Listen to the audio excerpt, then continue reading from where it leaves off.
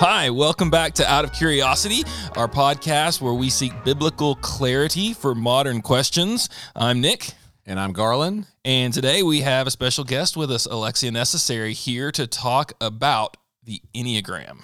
Hey, Garland, guys. you want to tell us? Hi, Alexia, welcome. Thanks. Am I your first guest? You are our first guest. Oh, I feel so honored. You're very special. Garland, tell us a little bit about Alexia.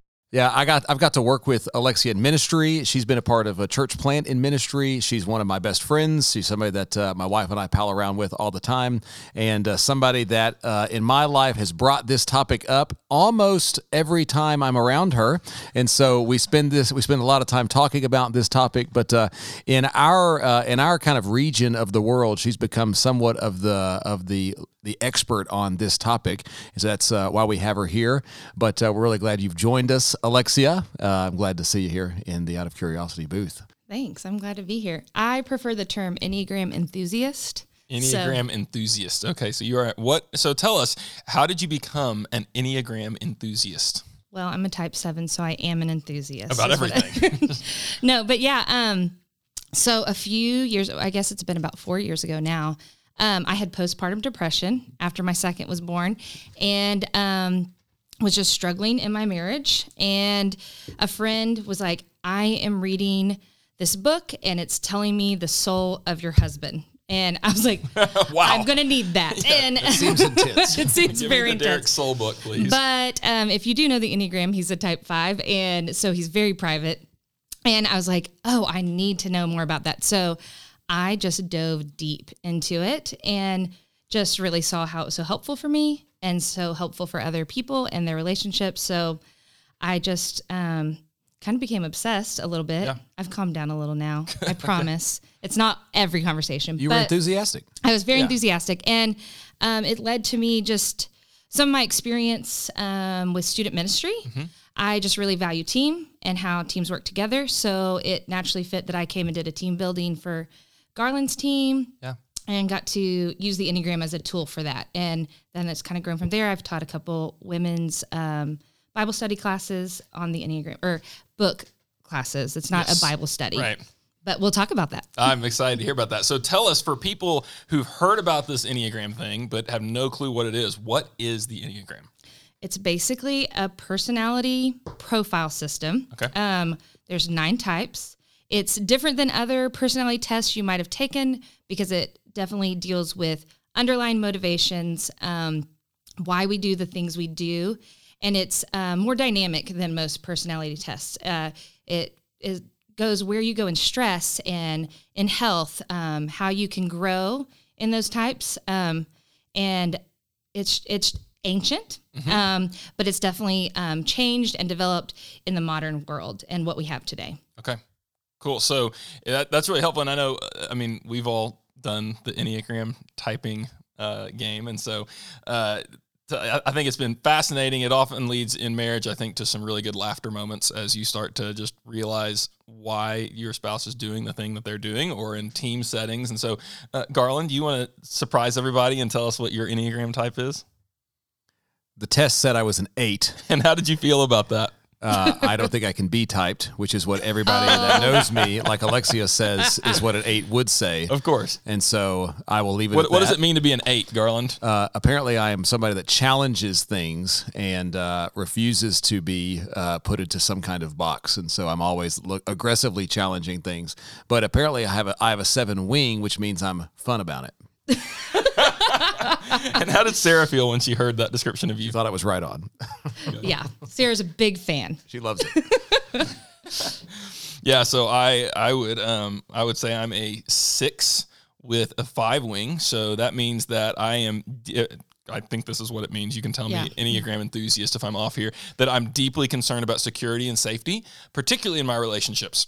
And so the downside of that is I tend toward worry and anxiety if I fear that I don't have that security. And that little 5 wing means I really love theories and research. And so my safe place is to dive into study and learning. So if I feel scared about those things, I can go that direction. That's a great job describing a type 6. I appreciate that. Thank you. And you are, we've already alluded to it a little bit. I'm a type 7, which you can call the enthusiast, or Sometimes people call it the Epicurean. I'm a real curious person. I love to have fun and adventure. I'm also very anxious, like a type 6 can be. Okay. But I repress that and I just go and do. So yes, you don't have to I don't have to acknowledge it. Yeah. Which this is why it's so helpful. I was like, I'm not anxious. But when I actually sat and thought about it, I'm like, oh, that is driving me. Yeah. And I've been able to like take that to God and really just change how my prayer life looks and acknowledging this kind of interior landscape and what's deep inside of me. That it's easy, it's easy for us to be in denial of those things. Yeah. So you talked about how like awareness of your personality led you to prayer, led you to take things to God. I know some of the skepticism could be, hey, this isn't in Scripture. This is this extra biblical personality typing thing. How would you say as a believer that this interacts with faith in a healthy way? What are the benefits for Christians in learning about the Enneagram? Well, I always start in the class, or if I lead a workshop or something, it's a tool. Yeah. And a tool can be used for good or for bad, right? Mm-hmm. Like you can build up or you can tear down.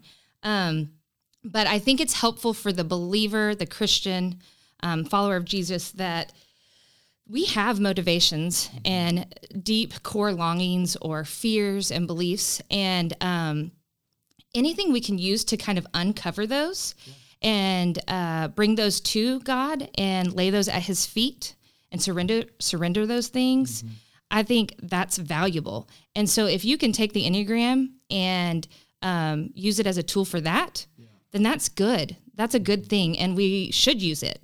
If it's not helpful, I'm like, if the Enneagram is not helping you right now, or it's not something you need right now, that's fine. You don't need to pick up that tool right now. Use a different tool. Yeah. That's so helpful, because I think about our command to love the Lord your God with all your heart. Mm-hmm.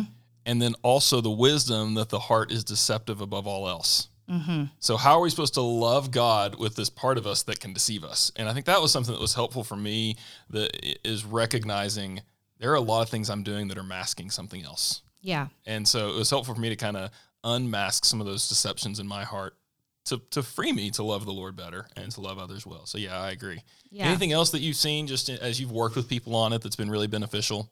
I mean, I think it illuminates that interior landscape. Mm-hmm.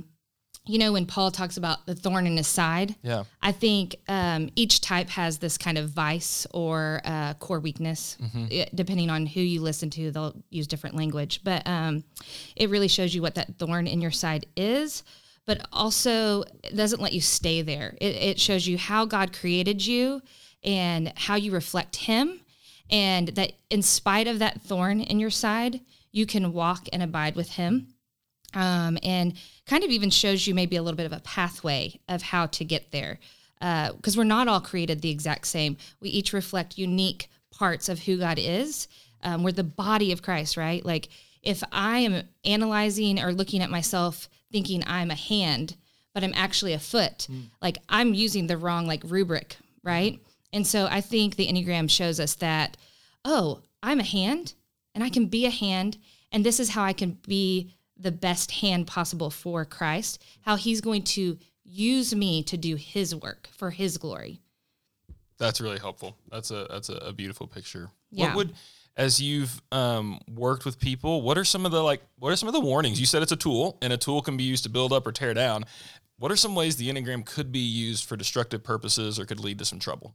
One of my favorite people that I would resource is Beth McCord. She's goes by Your Enneagram Coach, but she always talks about it can be a shield or a sword. And if you're using the Enneagram in that way, that's going to be unhelpful. That's my biggest warning. If you're like, oh, I'm a type 7, I just want to have fun, and I don't want to go into hard things or places like that with you, I'm putting up this shield like, oh, I'm a 7, that doesn't pertain to me. Or I just procrastinate. That's just who I am. Or I can use it as a shield like, oh, Nick, you're a type 6. I see how that's happening and what you're doing here. And, that's not what we're called to do. We speak truth in love. Mm-hmm. And so it gives clarity and helps me to see maybe what you're struggling with more clearly. but I can use that information to point you to Christ in a loving way, and maybe in a better way. Like I might interpret some of your behaviors in light of my own thoughts, but you're actually driven by safety and security, right? Yeah. So if you're going through something hard and I want to give you advice or speak into that, I might interpret it in my own perception and think, oh, don't worry about that. It's not a big deal. Like God is bigger than that. When what I really could do is listen to those fears and then speak gently and lovingly, like you're dwelling in anxiety, right. Or, and be more clear on why that's unhelpful and point you to Christ and like give specific scripture or specific truth to fight that. That makes sense. And I think what I'm hearing is because sometimes I can feel kind of dismissed in conversations when Enneagram comes up. So because I know this is important to you as a 6, the only reason it's important to you is because you're a 6, therefore ignore it. Mm-hmm. When I think our response maybe would actually be the opposite. Like if I'm talking to a 1, I'm not going to go, oh, there you go being obsessed with the details again. My response actually probably should be, oh, details are important to this person. Yeah. Let's honor that. That's actually what's really valuable to them. So it should not be to dismiss, but actually to learn how to listen better maybe. Yes, exactly. Like those things are valuable to this person. How can I love them and meet them where they're at and not condemn them or shame them, but then also point them to truth in that. Yeah, that's really helpful. Any other dangers, pitfalls, warnings worth being aware of? I guess it just does not give you permission to just stay where you're at. Yeah. I think the Enneagram shows us where we're misaligned with the gospel often. And as a believer, we want to be aligned with Christ. And so this does not give us permission to just be in our same habits and hurts or hang-ups, but to move from those, to get out of the box that we're in. And so this personality, like, oh, it's great to know this, but we can't just stay there. That's really good because ultimately in all of the conversation about identity that's happening right now, I think is really healthy. There's a danger that it turns totally inward. And I think that's, if I were to identify maybe a false gospel out in the world right now, I'd call it the false gospel of self-realization. Right. That what God wants for me is just to discover who I am. Yeah. And all biblical language is really about being conformed to Christ. And that would be a danger, is to say there's no change that I need to make in my life. I just need to be who I already am. Right. When actually the scriptures say, yes, there are changes that need to happen to your life. You need to be conformed to Christ.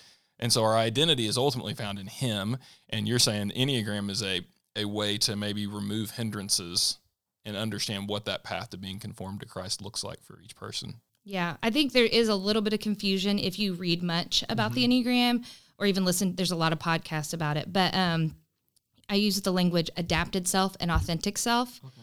And I was having a conversation with a woman actually in my class, and that adapted self is walking in our own strength, our own survival methods, and our authentic self. It's not just like self-realization, but it's living a life like abiding with Christ, filled with the Spirit. That is who God made us to be, like not ignoring how we're uniquely created, embracing that in light of the gospel. Yeah. So that's pretty cool and pretty compelling. Garland, you want the last word on this one? I like the Enneagram. Oh, good job. We've won Garland over. Hey, he was my first paid gig. Hey, there you go. Well done, Garland. You are that bought in on the Enneagram. He's a good friend. Awesome. Alexia, thank you so much for being here. This has been really helpful, and I think it's hit the mission and the target to try to find biblical clarity on modern questions. Thanks for coming, and thanks for listening to Out of Curiosity. Thanks for listening to Out of Curiosity, as we discussed what should we make of the Enneagram.